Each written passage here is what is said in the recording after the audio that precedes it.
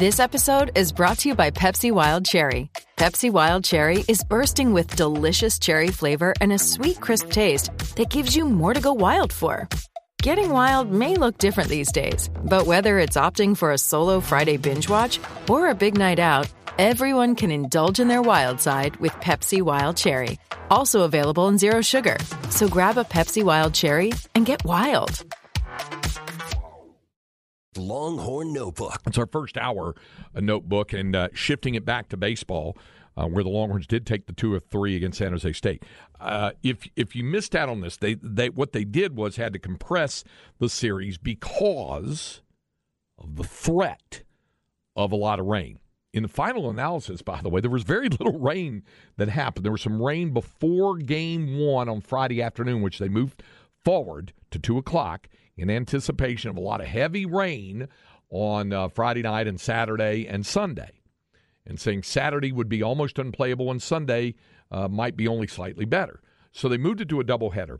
Game 1 was played Friday afternoon. There was a little brief shower, but that was it, just a little tiny one. Other than that, it was fine. No action was interrupted.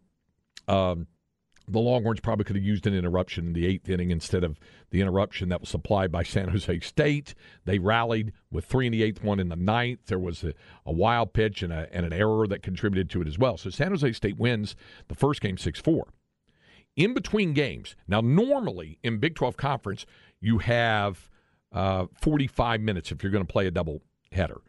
But they wanted to keep the evening contest at its regularly scheduled Friday night time of 6:30. So the first game was at 2 o'clock, and it got done relatively early. So they had really about an hour and 45 hour, 50 minutes, something in between time. So it ends, and it was just like a steam bath because even though it wasn't raining that much, it was unbelievably humid and muggy and all that sort of stuff. So after a little while, giving the guys a chance to cool off and change uniform and all that kind of stuff. Same thing with the coaches. I go down to the clubhouse to visit with Coach Pierce because we do a pregame interview. We do a pregame visit with Coach Pierce. And at the time, coming off that loss, I asked him, I said, there's a little more separation time in between. He talked about how disappointing it was for the game to get away the way that it did in the 8th inning. But not only that, he said the fact that the ball club left runners stranded was really not good and several times. So I asked him, I said, you've got more time in between games here. Does anything change in terms of the prep or how it's viewed or what you say to the team or what they do? And he said, they're going to have to figure that out. He said that on the interview. They're going to have to figure out there's some things that they have got to get straight. Coaches can only do and say so much. They've got to figure out. And they did. And they went about it, and they attacked right from the start.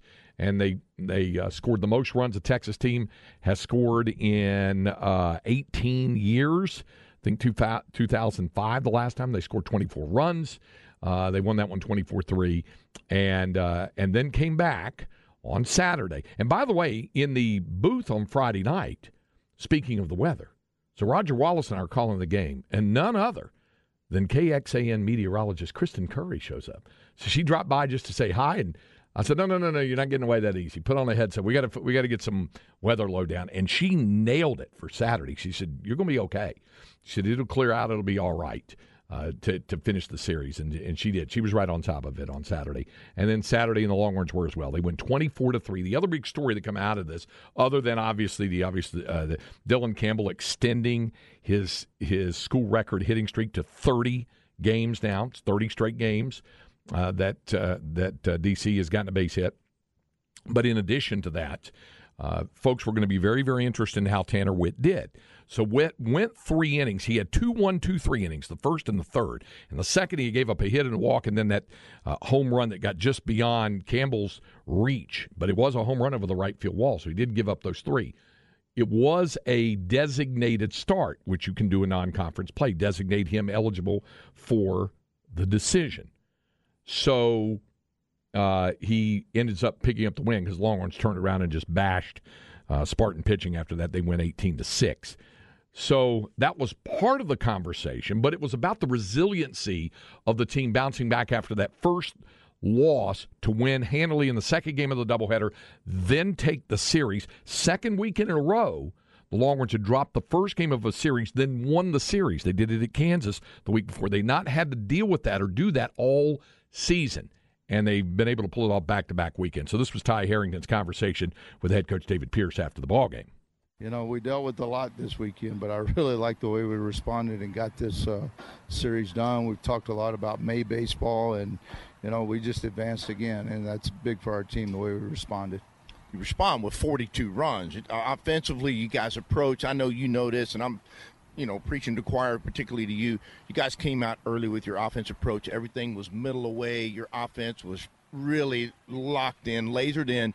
They were not going to be denied today. No, their lefty is down angled 93, 94 in the first, and we got after him, and, he's been good for them, and it got to their bullpen early. But so proud of just their ability to go in there, get their work done, and have the right intent at home plate. And, this team's still growing. We're still trying to get better, and the growth of getting beat on game one and to respond like that, it's big for us. And we need to be in these adverse situations. You get to the tournament, you might be playing a 9 a.m. game. And so it's just things you have to deal with.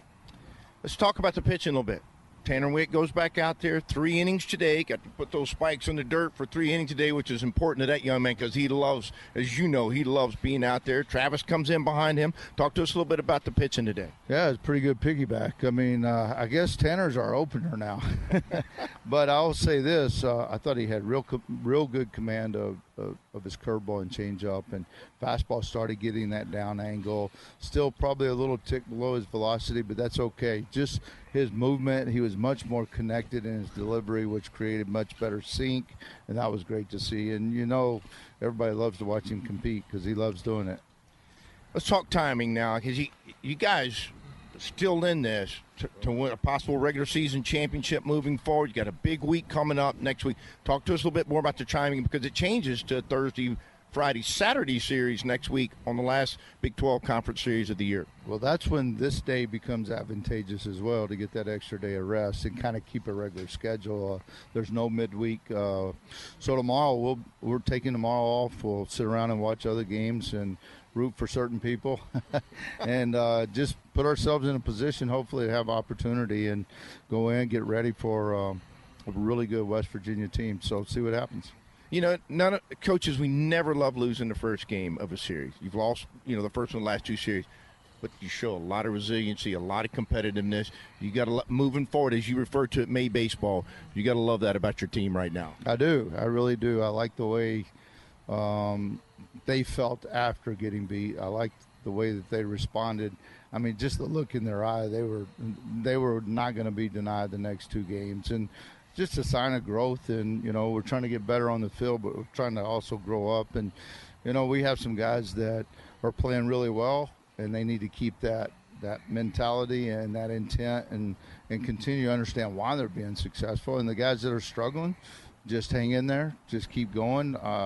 They both sides need to just stay intense and be ready to go and keep working, and it'll work out for them. So the thoughts of David Pierce there after the game. We'll hear from Tanner Witt coming up next hour. A couple of things. First of all, in the Big 12 standings, because I know we've had a lot of folks asking for example. CB just texted, if Texas sweeps West Virginia, is that how they win the Big 12? Not exactly. But not completely is the proper phraseology. Here's the standings right now. You got 1 weekend to go in Big 12 conference play. And the only school, it's just weird how this works out. The only school not playing a conference series this weekend is Baylor. And it kind of is almost fitting because the Bears got swept by TCU over the weekend. They're done. They're eliminated. They will be the odd team out and will not play in the Big 12 Conference Tournament because only the top 8 go. Baylor is assured of finishing in last place, so in 9th. So they will not be in the Big 12. And it'll be the first time, by the way, that Baylor has not qualified for the Big 12 baseball tournament. There's been some years when Texas didn't make it, obviously, as we know, most recently 2019. But Baylor had never failed to qualify for the Big 12 baseball tournament until this year. First time for them. And they finished conference play at 6-18. They've got a non-conference series in Waco against Cal State Bakersfield this weekend, but they'll finish their season from there. So here's the standings.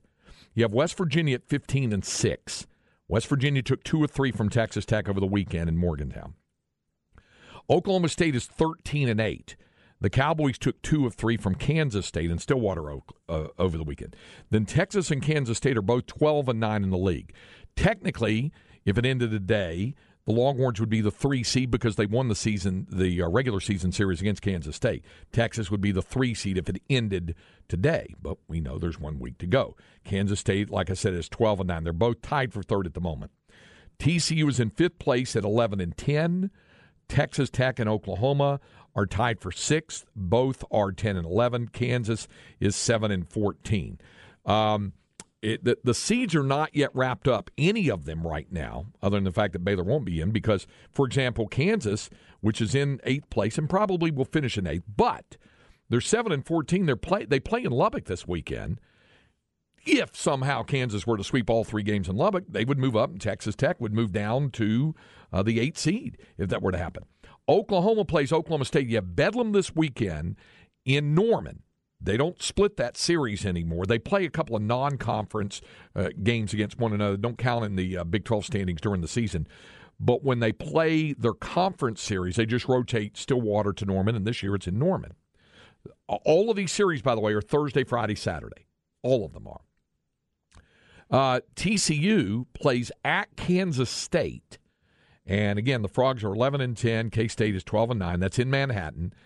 And then, of course, Texas is hosting West Virginia. For those of you wanting to know, like CB just texted, Texas, first of all, would have to sweep West Virginia. And we'll talk more about the Mountaineers as the week goes on, but you're going to see how difficult a task that's going to be when we tell you about what this West Virginia team has done this year. But you start from that premise.